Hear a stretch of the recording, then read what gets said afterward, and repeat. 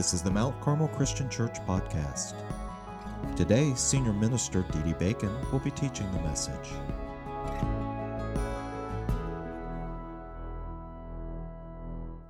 I remember exactly where I was when this thought entered my mind. It's kind of like lightning struck my brain. It was a thought regarding the situation and was a thought regarding the message that I was preparing for, this message. We're dealing with an invisible enemy. We're dealing with something unseen that has ramifications in the scene, but it's something that we can't see, we can't hold.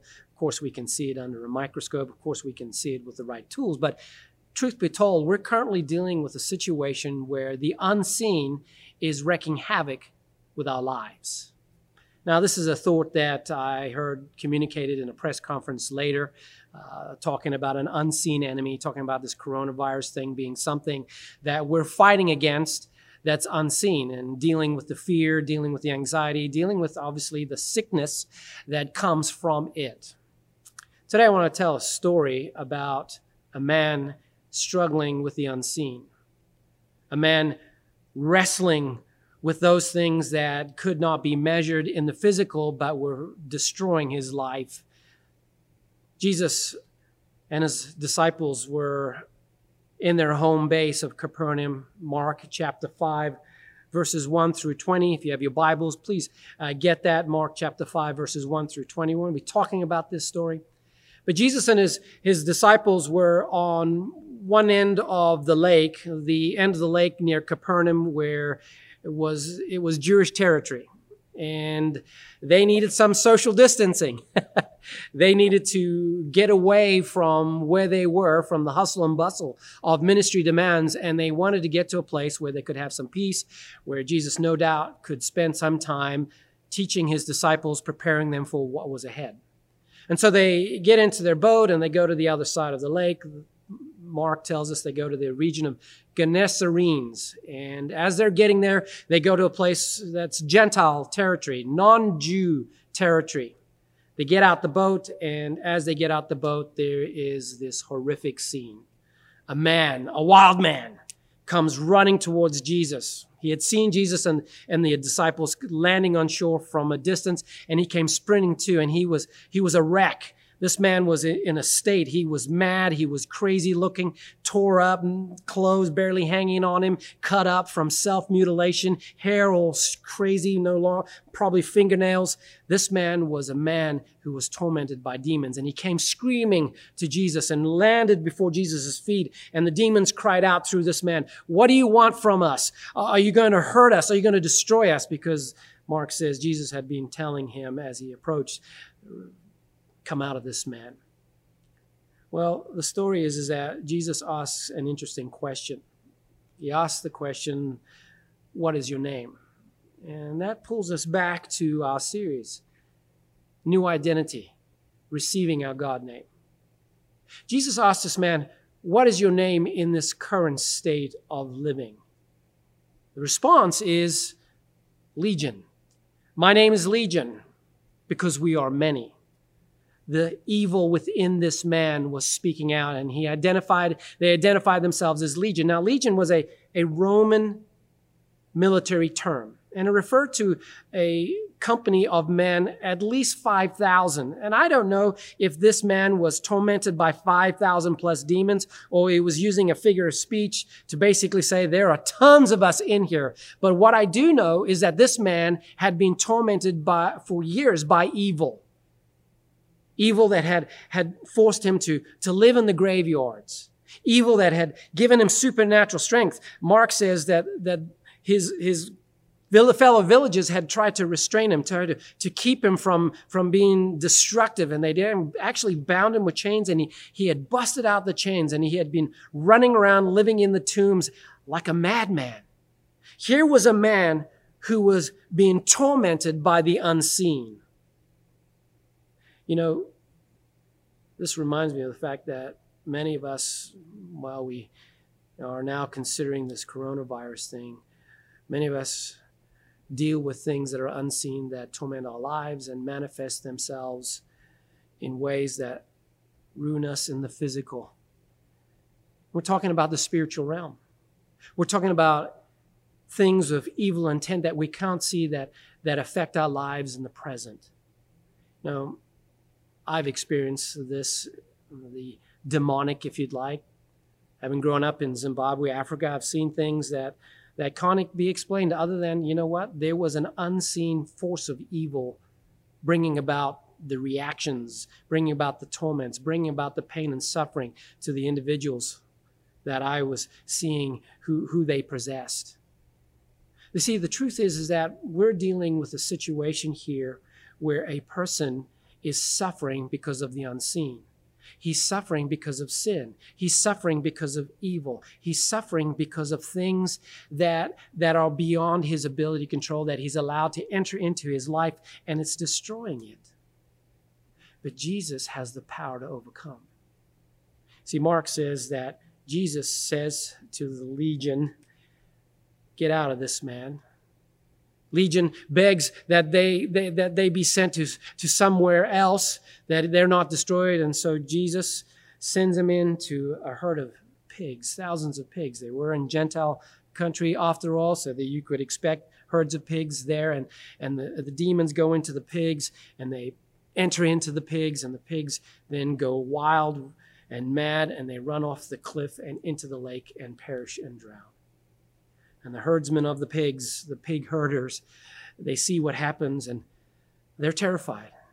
And they run back to the village, and they tell everyone to come and see what has just happened. And the folks that come, they come and they see the man who once was a madman, a man who once was tormented by evil, a man possessed by a legion of demons. This man, Mark says, is sitting there with Jesus, well, whole, well-dressed, in his right mind.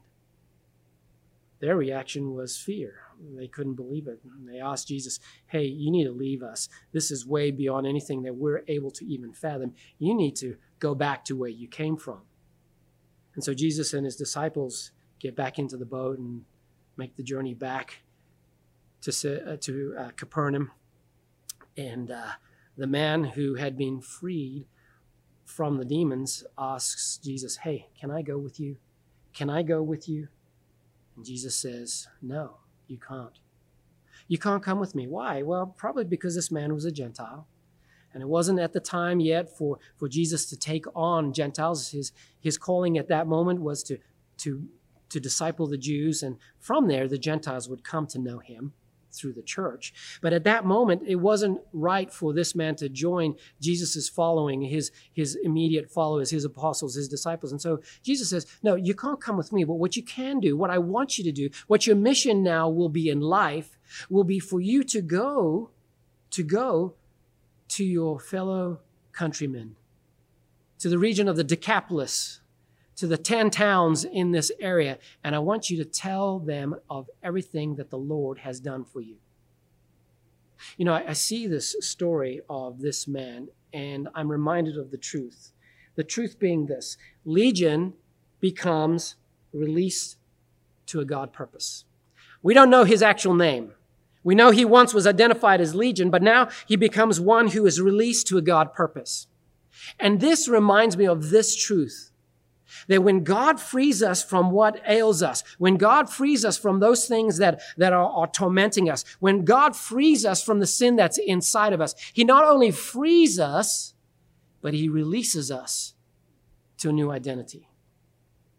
See, many times in our struggle against sin, however that is, however heavy that may be, in our struggle against sin, our focus is to be set free. Our focus is for release.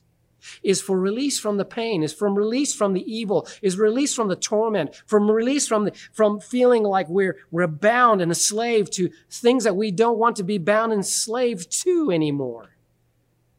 And so we cry out to God and we ask God, "Remove this from me, take this away from me." And when we come to God, we know that Jesus provides us that freedom through forgiveness, through grace. But he does more than that. It doesn't just stay from releasing us from evil. No, it goes to replacing good. See, in Jesus, we find that the man is released from sin, from evil, and finds that God not only releases him, but then replaces it with a new purpose, a new direction, a new identity.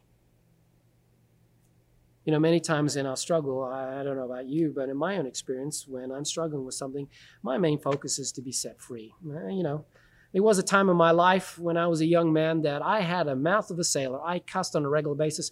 I cussed with the best of them. In fact, you could say I used cuss words like punctuation in my language. And as I grew in Christ and as I began to realize what God had called me, how God had called me to live, as I began to learn and to live Scripture, and I looked at those passages of Scripture that talked about having a mouth that is seasoned with good words and to not have obscenities and curses come from my mouth, I began to realize that God's will for my life was that I be free of cursing. And so I prayed and I worked hard not to curse. And I tried to do that. And when I made a mistake, I would beat myself up and I would be so just tore up about it. And my focus was on release. And that's the starting point. But what I had to learn is that by God's grace, is that not only am I released, but in order to find the full blessing of what God gives, I had to find the replace. I had to stop focusing on trying to always be set free, but instead acknowledge God has set me free and pursue after what God has called me to do. And so with my language, God began to teach me how to replace the words, began to teach me how to express myself better. You know, when we curse, it's usually because we have emotion behind that, whether it be anger or pain or whatever. And now God had taught me how to use better words, more descriptive words. In fact, I became better at communicating in my language because God released me from the habit of cussing and He replaced it to a better way of communicating.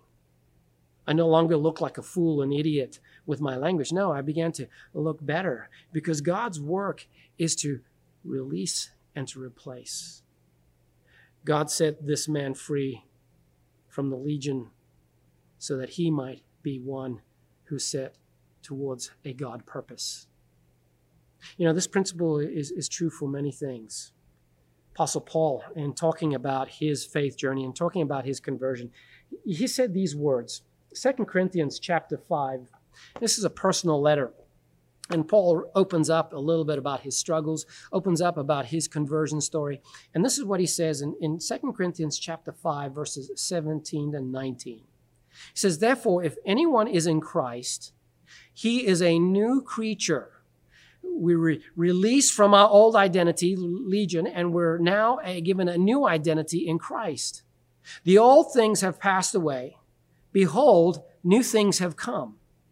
Now, all these things are from God who reconciled us. That means made it right between us and God, made us into a friendship where God is with us in a relationship now, reconciled us to Himself through Christ and gave us, here it is, the replace, the purpose, gave us the ministry of reconciliation, namely that God was in Christ reconciling the world to Himself, not counting their trespasses against them, and He has committed us to the word of reconciliation.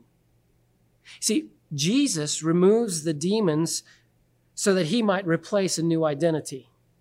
And see, just like the man who once was named Legion, you and me can have that same thing. How, you may ask? Well, through faith. Through faith. First of all, we have to come to the point where we beg Jesus, and that's called confession and repentance, and responding in faith to the grace that God gives us. He has the power to release us from the demons that we struggle with. But also, just like the man who once was named Legion, but now is released to a God purpose, we have to beg to go with Jesus. We have to make a commitment to seek out what God is calling us to do, to live out our new identity. Are you begging to go with Jesus? Are you looking to have what He provides for your new identity so that you might live out your new name in Him? Are you looking to be free of cussing so that you might have Jesus replace words of blessing? Are you looking to be set free of the addiction to alcohol so that you might have that replaced by a commitment to be a change agent for love? The numbness, the coping that alcohol provides now is replaced by learning to trust and to hold on to Jesus. Are you looking to seek out freedom from the anxiety that you struggle with on a daily basis? Asking God to replace that with the peace, as he says in Philippians, of the peace that passes all understanding. All understanding. Are you seeking to replace the pain that comes from the hurt of wounds that you've received with the power of forgiveness and release to be made whole that God can only provide when you choose to hand things over and have not only God release you from the demons that you struggle with, but now replace that with a new way, a new living.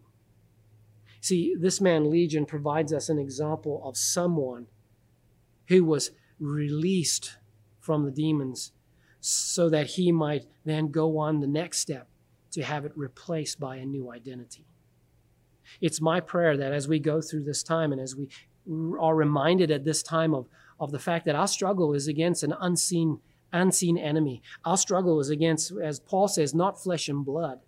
That we might remember that in that time there are things within us that are unseen that we struggle with, that we try for God to release. But in that release, we must remember that it has to follow up with a crying out for replace, a crying out for a new identity, a crying out to the God who gives us grace, not only sets us free, but gives us a new identity to live by.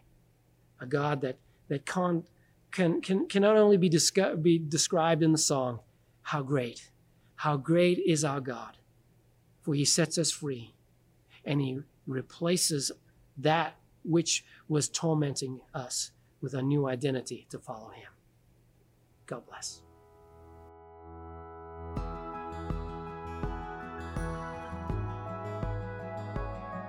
You can find out more about us on the web at mtcarmelchurch.org.